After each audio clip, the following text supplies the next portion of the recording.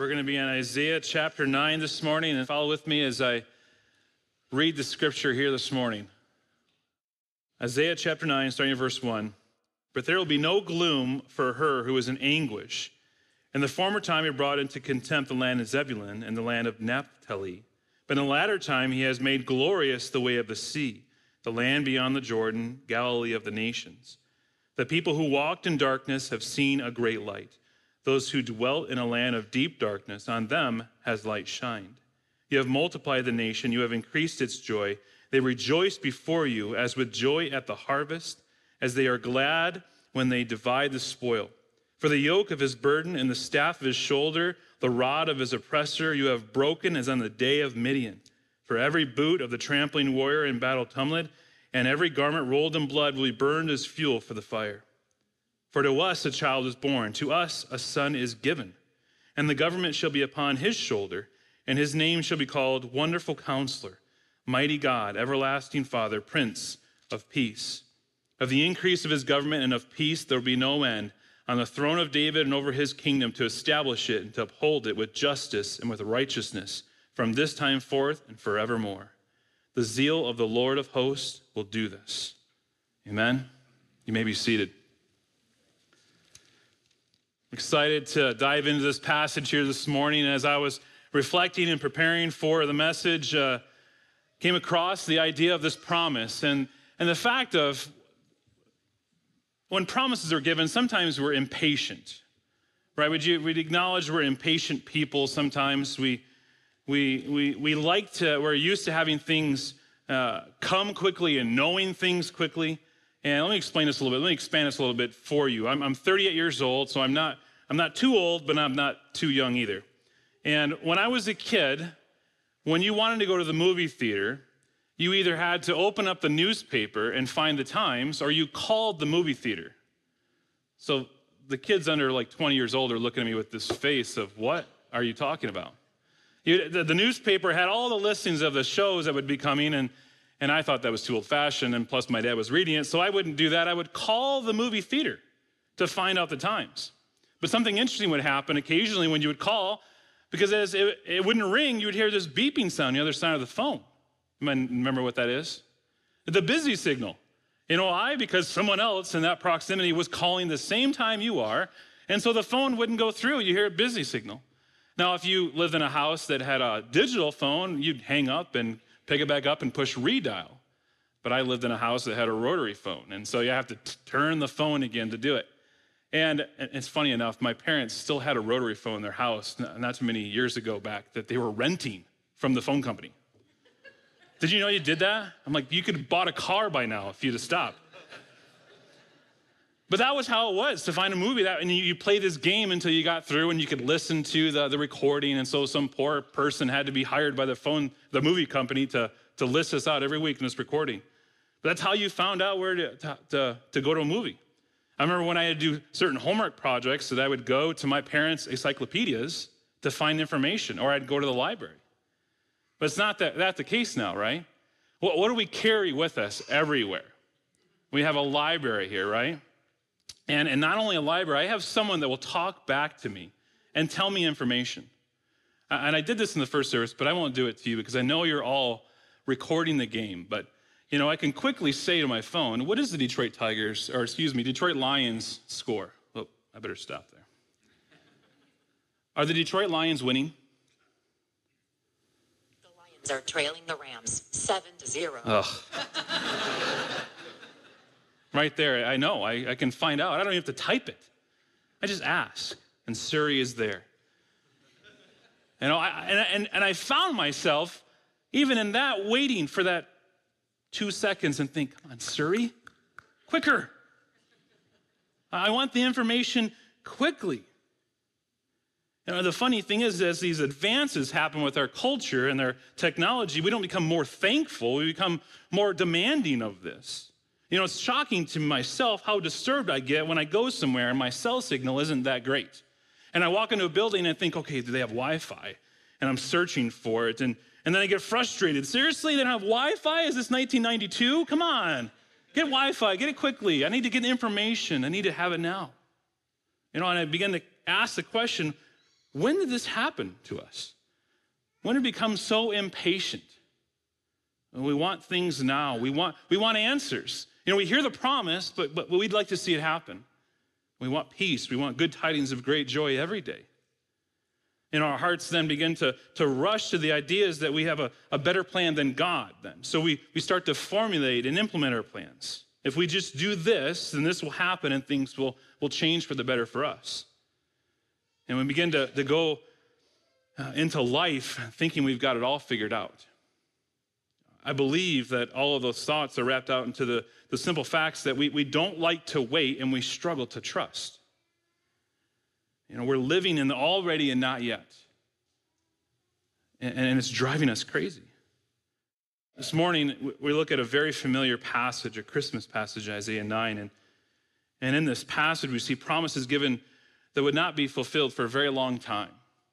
People had to wait. God's people would have to wait through pain and through war and trouble as they look for their Messiah. They'd have to trust their God. And I want to dive in here and walk through this passage this morning. But before I do, join me in prayer. Father, I thank you for the opportunity we've had to come together as the body of Christ and to worship. I thank you for all of those involved this morning and the hours and the energy put into practicing and working through songs that would lead us and lead my heart to worship. I thank you for Hannah and her hard work and just leading us before the throne and remembering the point of Christmas. And now, God, as we continue to worship through the preaching of your word, I ask that you would give us insight and understanding, that your Holy Spirit would be the teacher here today. I pray that you would be the focus of what's said.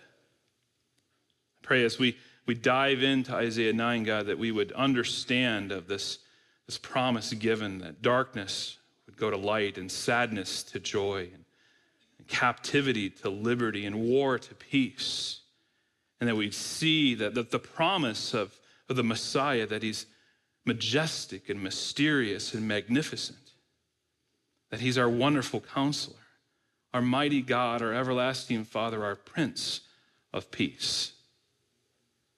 Father, help us this morning. Help everyone here as they've had issues and circumstances this week to bring those before your throne with hearts and minds ready to learn and to grow. And I pray that we'd come away changed this morning. I ask it all in Jesus' name. Amen. There's a number of things I want to show you through this passage here this morning. And first, two main points that I want to cover. And first is the promise given. And in that is a few things that I prayed through, that you'd recognize and see the promises that were given to Israel, that darkness would go to light and life would turn from sadness to joy and captivity to liberty and from war to peace. And then a second point, the main one I want to see, is the promises described and who this is, and that you'd see that Jesus is majestic and mysterious and magnificent. And then the terms that Isaiah uses in verse 6 there, that he's our wonderful counselor, a mighty God, everlasting Father, and Prince of Peace. And so as we begin, we'll look at the first point here, the promise given. In spite of the context of the Isaiah passage, it's really a very positive message that Isaiah brings. But you can probably understand the hesitancy from the listeners and to believe what Isaiah is writing to be true and it's going to happen. Can you imagine in history, going back to the French people, reacting to a message of joy and of hope after their country falls prey to the attacks and eventual complete rule of the Nazis? The struggle that would be. Or how foreign must a message like this have been to those stationed at Pearl Harbor, December 14th, a week after in 1941, to the horrific bombing? And yet this is the kind of message we see here in Isaiah 9. Isaiah announces that through their gloom and their distress, there will come a time when there will be happiness and joy and salvation.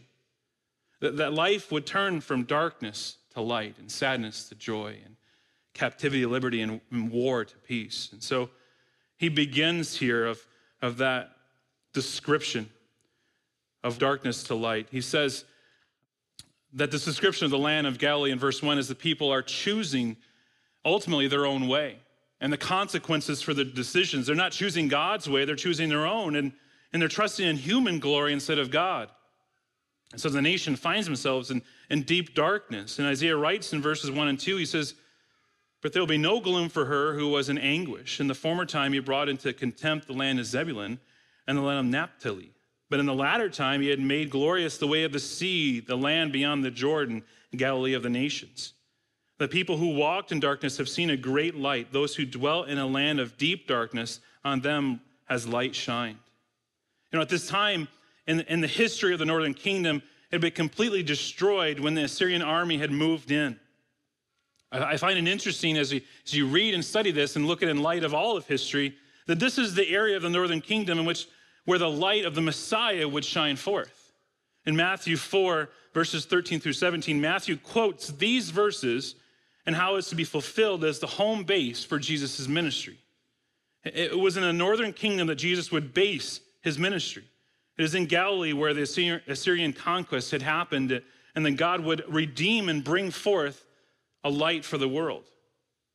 Now, the people of Israel had done nothing to deserve this grace. They had walked away from God impatiently. They're looking to solve their own problems their own way, and they'd been swept away into apostasy. It's nothing except God's grace that is promised for them. And God promises that life would turn from darkness to light, but he also promises that their sadness would be turned to joy. God is greater than the Assyrian army. And he promises to them in the midst of their grief, in the midst of their despair, that their sadness will be turned to joy. In verse 3, Isaiah prophesies a time when God will do this. He says, "You have multiplied the nation. You have increased its joy. They rejoice before you as with the joy at harvest, as they are glad when they divide the spoil." These people they're depressed. They're sad. They're struck down in defeat. And God speaks through Isaiah and says, your sadness will turn to joy. He was going to bring back joy to the people. He was promising great joy. Well, what kind of joy? How does he describe this joy? Well, it's the kind here, he says, as when the harvest comes or when the battle is over and people divide the spoil. And so as I thought through that, we're kind of disconnected from that. The harvest, I don't know if we have any farmers here, but you're usually used to that. But how do we apply this now? Well, my mind raced to the idea of dividing spoil when in Halloween you go out as a kid and you take your pillowcase, because that's bigger than a bag, and you fill it up with candy, right? And what's the first thing you do when you come in the house? You dump it all out to see the spoil. You want to see what you've got, and usually dad tax happens where I take my portion. But they admire the spoil, the harvest of the work, right? Or when the same child opens up their gifts on their birthday or Christmas, and it's a harvest of toys for them at that point, of gifts. You remember that as a kid, the joy you felt? You remember it was like to wait for that one gift that you really wanted, and then when you open it up, the joy welling up inside of you, you were excited, you were looking forward to that, and now you have it. Well, so what he's saying here is much more important than candy and toys. This is a lasting joy. This is real and sustaining joy. This is eternal joy. And he says that it's going to be fulfilled through the birth of a Messiah. Now, Luke writes in the 2nd chapter of Luke, he says, "And an angel of the Lord appeared to them, and the glory of the Lord shone around them. And they were filled with fear. And the angel said to them, 'Fear not, for behold, I bring you good news of great joy that will be for all the people.'" Folks, Jesus has come in order that you might have joy, real joy, sustaining joy. And the message of Christmas is to bring joy to your hearts, that you have a rescuer. And so God promises that life will turn from darkness to light and that sadness to joy, but he continues and says life would turn from captivity to liberty. Have you ever witnessed or observed that the elation that comes when a captive is set free? They were once held, but now they're free to move, free to live. And there's so many times in Israel's history where they're in bondage to another nation because of their sin. And now Assyria was that nation. But Isaiah writes in verse 4, he says, "For the yoke of his burden and the staff for his shoulder, the rod of his oppressor, you have broken as in the day of Midian." They're captive here. Their oppression here, it's happening. And what does he say? What is the promise? That it's going to be broken. They'd experienced a heavy taxation from the Assyrians, and so freedom from that sounded great.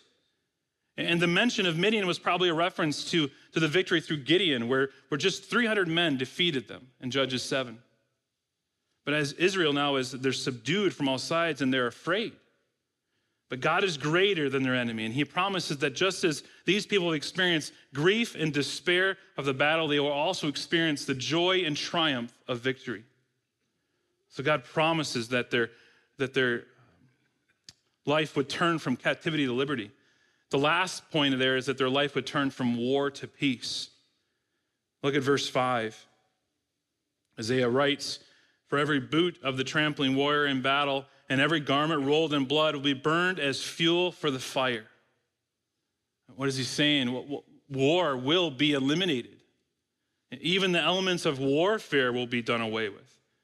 And I'm sure for them at this point it sounds good, but they're in the midst of war right now. They're in the midst of this. So how will this come? How will the war cease? Well, he's going to continue in this because there's another promise. A king is coming, and he's coming in the form of a child. And how completely ridiculous this must have sounded to the listener, that really a child is going to defeat this mighty foe. But God's answer to oppression and hostility of this proud and cruel world is not to come guns a-blazing like a warrior to smash the opposition. No, he comes as a baby. Even though they're consumed with their present enemy, Assyria, there is a greater enemy that Jesus comes to defeat. The enemy that was there in the garden. And God promised then that he would be crushed. The seed of the woman would destroy the head of the serpent, as we talked about last week. And so the promise is given that people will be rescued, but by whom? Is it a mighty warrior to destroy their enemies, or will God raise up another nation to defend them? No, he promises their Savior will come as a child. And Isaiah spends the next 2 verses describing who this promised one is. So secondly, the promise described. This world in which they live and the world in which we live now is in darkness. And we've read through the first 5 verses that we need a rescue. You will not find hope, you will not find peace or find light in other world religions. They are further shackles for your life. You'll not find lasting joy in this world and its fleeting pleasures. You will not find peace in stuff and experiences. You can only find all of those things in a man, in one person. And Isaiah gives us understanding in who this man is. But just like other men, he was born a baby. It's interesting to me, I think, that we seem to pull this passage out, as I'm doing today, out of the box in the midst of Christmas decorations. We pull the verse out, as we do, to hang it on the tree or hang it around our house, and we think and we study this verse as rightly applied, these 2 verses, but I really feel that these verses are much more needed for our life outside of Christmas, because the promises given in verses 6 and 7 teach us that we can truly trust the King of Kings. He says in verse 6, "For to us a child is born." Now, all of the promises that we've covered up to the birth of a promised Messiah, a Savior, who is to come to a people. And the hope of the world is not a scientific discovery. It's not some sort of social advancement through Facebook. The hope of this world is not the progress of politics or new laws to protect us. The hope of mankind is not in Congress. It's not in our local government. Our hope is wrapped up in a baby. Come long ago, prophesied to be our Savior. Our only hope is God. So read with me here in verses 6 and 7. "For to us a child is born, to us a son is given, and the government shall be upon his shoulder, and his name shall be called Wonderful Counselor, Mighty God, Everlasting Father, Prince of Peace. Of the increase of his government and of the peace there will be no end on the throne of David and over his kingdom, to establish it, to uphold it with justice and with righteousness from this time forth and forevermore.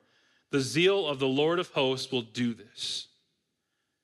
If you're here this morning hopeless, don't go searching in this world for that true thing, because you won't find it.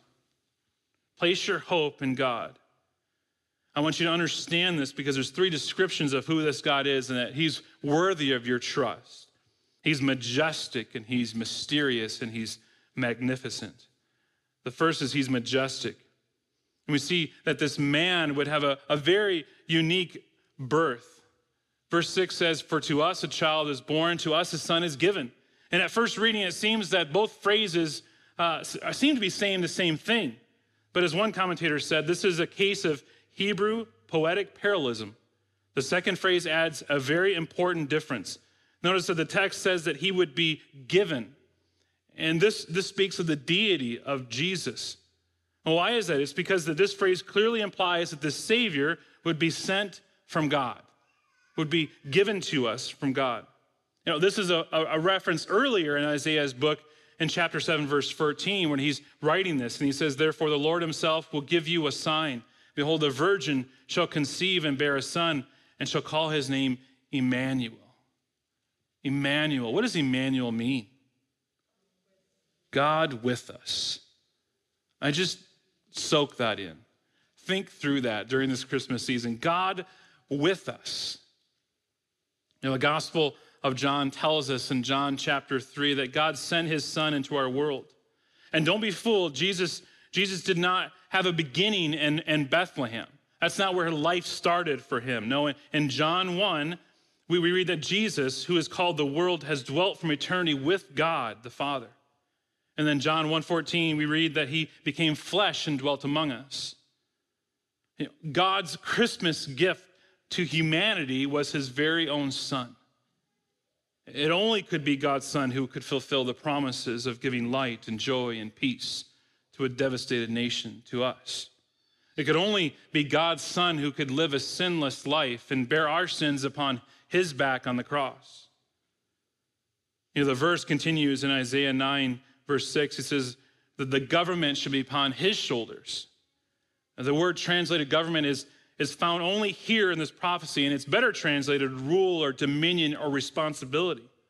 And what is he responsible for? What is his ruling here?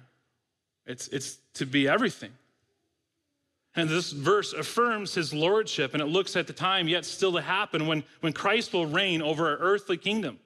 And on that day, he will have the government of the world rest on his shoulders. And until that time comes, his kingdom is invisible. And Luke 17 talks about this and says when the Pharisees were questioning Jesus about his kingdom, this is his response. He says, "The kingdom of God is not coming with signs to be observed, nor will they say, 'Look, here it is,' or 'there,' for behold, the kingdom of God is in the midst of you." Jesus currently rules over those that trust in him, but it's an invisible rule. One day it will become visible. And those that do not acknowledge him will see his lordship. Jesus is majestic. He's also mysterious. He continues in this, is that a child would be born, a child. You know, that speaks of the humanity of Jesus. That the Savior of the world would come as a baby. The Savior needed to come as human to deal with human sin. And God came as a man so that he could get on our level, so that we could understand him. You know, God exists in a realm that's impossible for us to fully understand.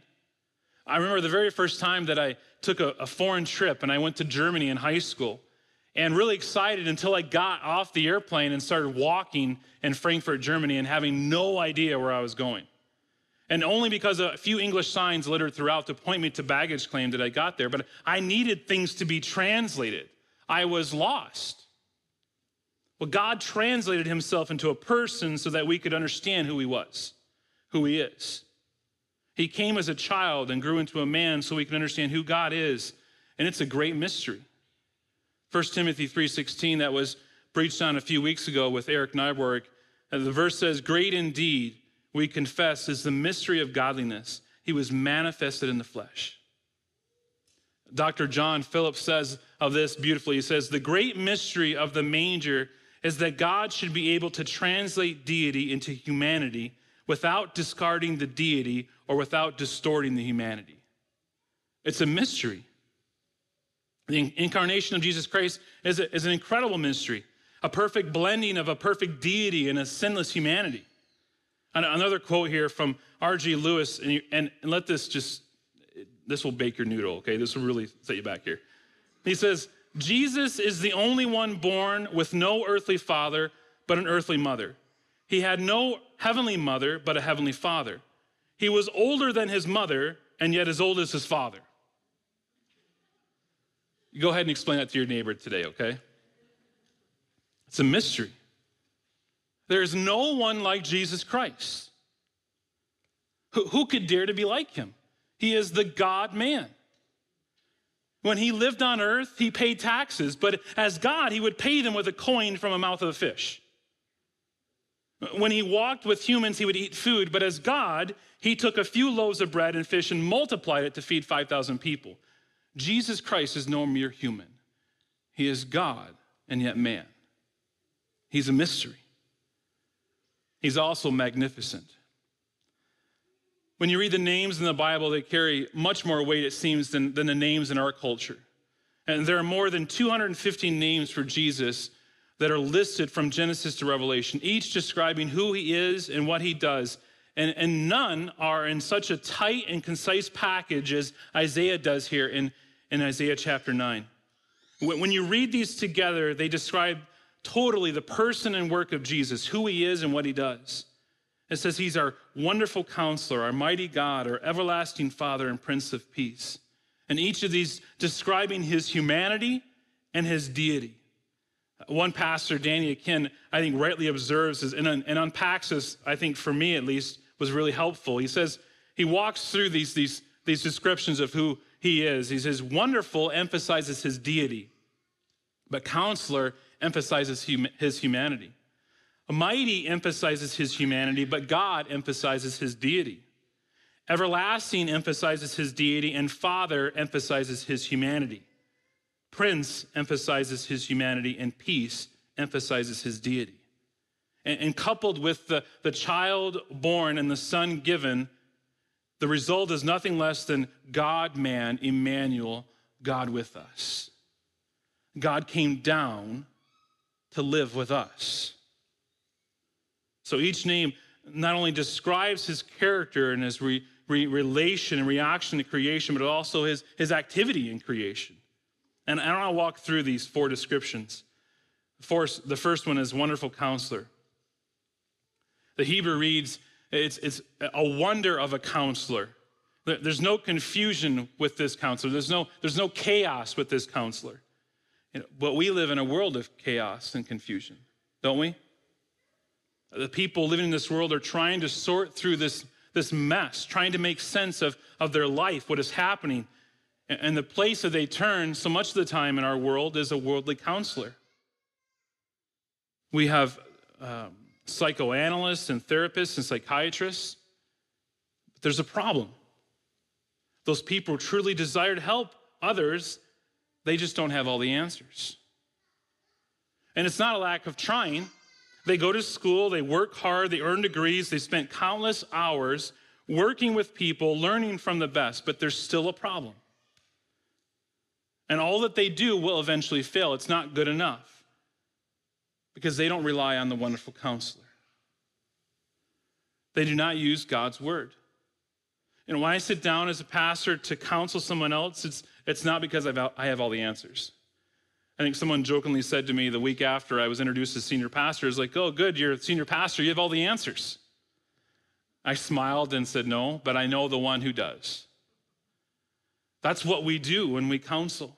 When we sit down, it's not a matter of I have all this experience and all this wisdom that I need to bestow upon you. No, I know the wonderful counselor.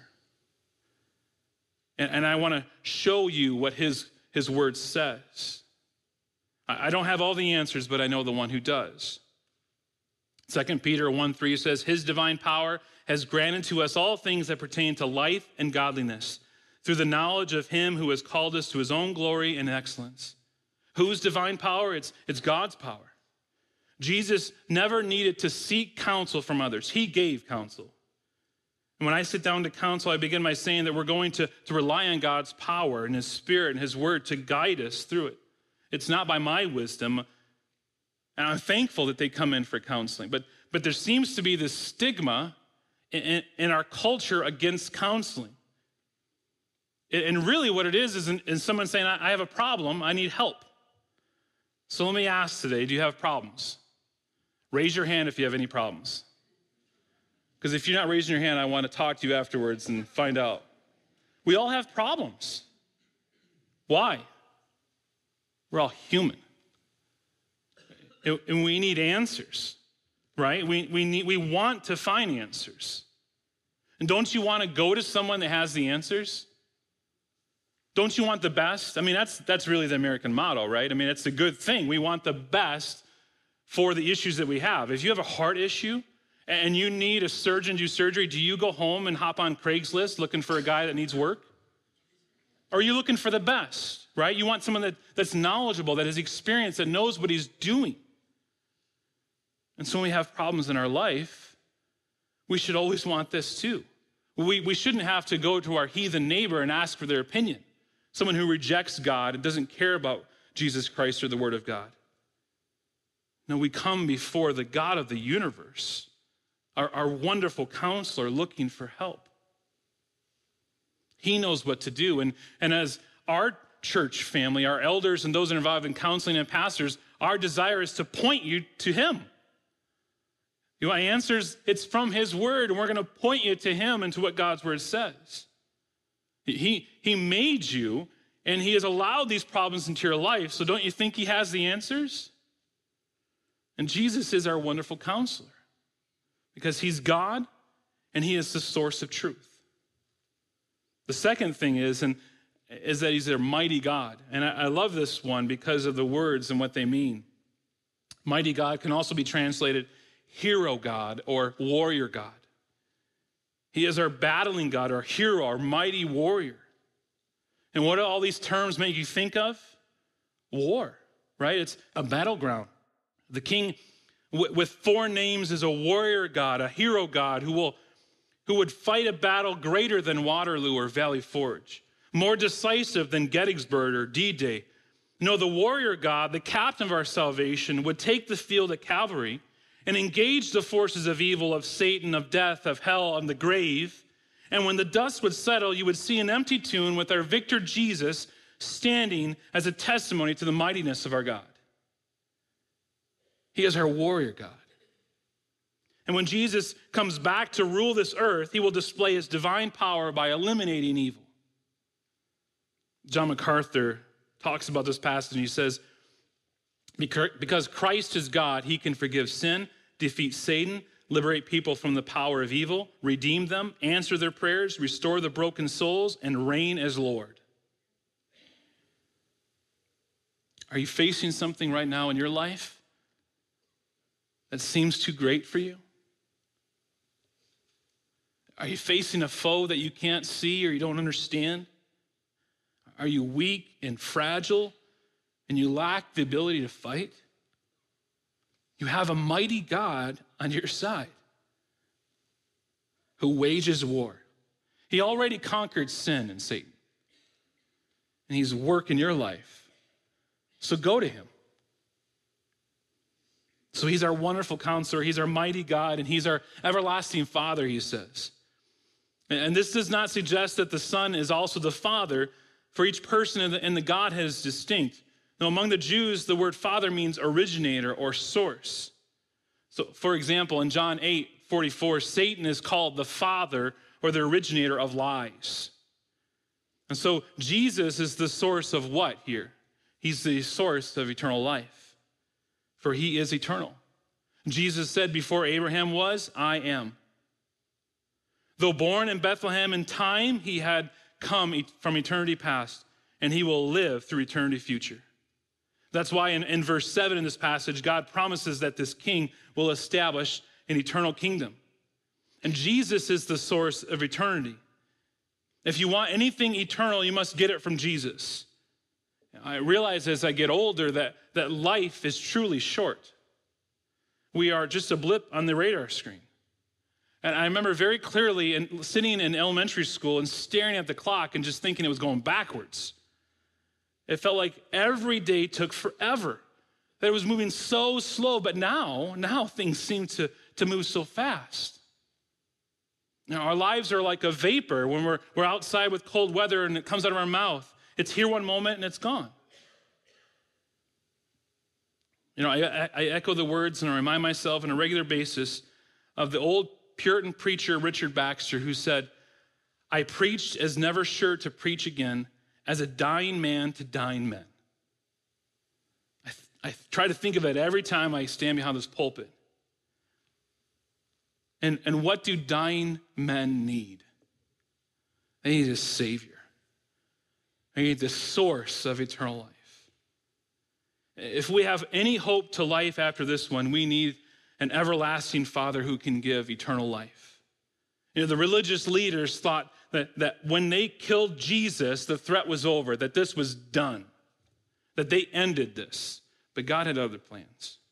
And Jesus rose from the dead. He overcame death, and he proved this prophecy true. He indeed could be called everlasting Father. None of us here this morning realize how close death is to us. It stalks our every step and waits around every corner. And God's word says it like this. It says it is appointed unto men to die once, but after this, the judgment. In reality, we all are just one breath away from judgment. Your life hangs in the balance on whether you are trusting in the everlasting Father or the source of eternity, or you're trusting in something else. My encouragement to you this morning is that you trust in God, because today is a day of salvation. Trust in Christ for redemption of your sins. Christ is the only way. So Jesus is not only our wonderful counselor, our mighty God and everlasting Father. Last, he says he's our Prince of Peace. When Israel, who had been demolished by war, read this, you know, God's promises that he would give them a Prince of Peace. And if you fast forward again to the same passage in Luke 2, when the angels announce Jesus' birth, they say, "Glory to God in the highest, and on earth peace." You know, in a world that talks about peace but experiences very little of it, God promises peace. In fact, there really hasn't been much peace on earth since this was announced. There's been wars and rumors of wars since the announcement was made. But God promised to send the Prince of Peace. What kind of peace does he give? Well, he's given peace now. Presently, he gives peace with God for us. To every person who's at war with God because of their sin, God promises that he will send a Prince of Peace. Romans 5:1 says, "Being justified by faith, we have peace with God through our Lord Jesus Christ." If you're not a Christian, if you're not following God, you're at war. You're at enmity. You're against God. And God says, being justified by faith. So are you at peace with God this morning? Do you know that your sins are forgiven? If we are a believer, he also gives inner peace. This Prince of Peace can also to give peace to our soul. Even in the midst of the storms of life, even in the midst of the difficulties, we can have peace, as Philippians says, that passes all understanding. He also gives peace among Christian people. You know, at the birth and the announcement of the angels, he says, but we would give peace on earth and peace among men of goodwill. Peace is given to earth of men of goodwill now. You know, if you show me a place where there is love and joy and peace among people, I will show you that that group most likely will be ruled by the Prince of Peace. If your family will yield to Jesus, there will be peace in your family. If we as a church will submit to the lordship of Jesus Christ in our lives, there will be peace in our church. But then he promises one thing here in verse 7, that peace would come to the world. He says, of the increase of his government and of peace there will be no end, on the throne of David and over his kingdom, to establish it and to uphold it with justice and with righteousness from this time forth and forevermore. The zeal of the Lord of hosts will do this. Jesus will rule completely. His rule will be universal and unparalleled. And the government will be upon his shoulders. No one will vote him in, and no one will vote him out. He will rule eternally. There will be no end in sight of his reign. Hope will burst out of hopelessness, and it will keep growing. And peace will burst out of chaos and keep growing. And justice will burst out of injustice and keep growing. and he'll rule powerfully. There's nothing that's too impossible for him to do. Nothing less than the zeal of the Lord will bring all of this to pass. His jealous passion to establish the rule and reign of his Son. In heaven, there's no confusion about what Christmas is about. And through all time, God is burning with passion and zeal and holy jealousy for the one thing. And that one thing is the glory of his Son in whom he takes delight. Martin Lloyd-Jones once remarked, he said, ultimately, nothing matters but what we think of him. Ultimately, nothing matters but what we think of him. And Isaiah tells us this morning to think of him as majestic. Think of him as marvelous and mighty. And I'm sure Isaiah's audience might have scratched their heads after hearing these words. The questions rolling around, when will this happen? How will this come to pass? But for us, living on the other side of the coming of Christ, as he came to die for us, as he rose from the dead on the third day, we can be joyful.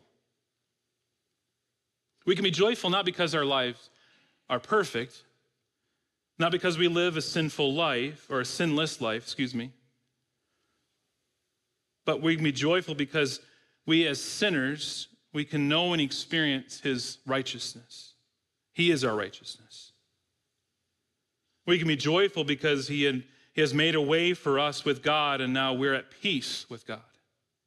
We can be joyful because we know that while we cannot expect complete justice right now on this earth, we know he's in control and that he reigns with justice.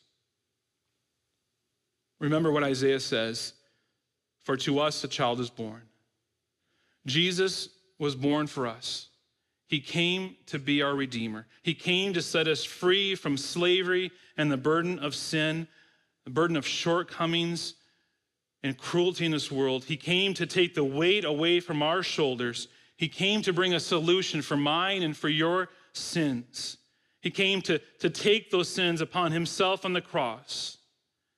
And he wants to be our wonderful counselor, our mighty God, our everlasting Father, and Prince of Peace. My encouragement to you this morning is that you would invite him, embrace him, and adore him this Christmas season. Let's pray.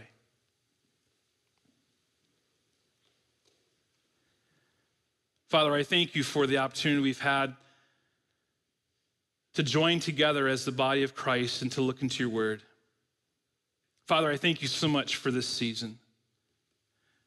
That you allow us to celebrate and to enjoy and all the festivities that are involved, the parties with friends and family, the chances to fellowship.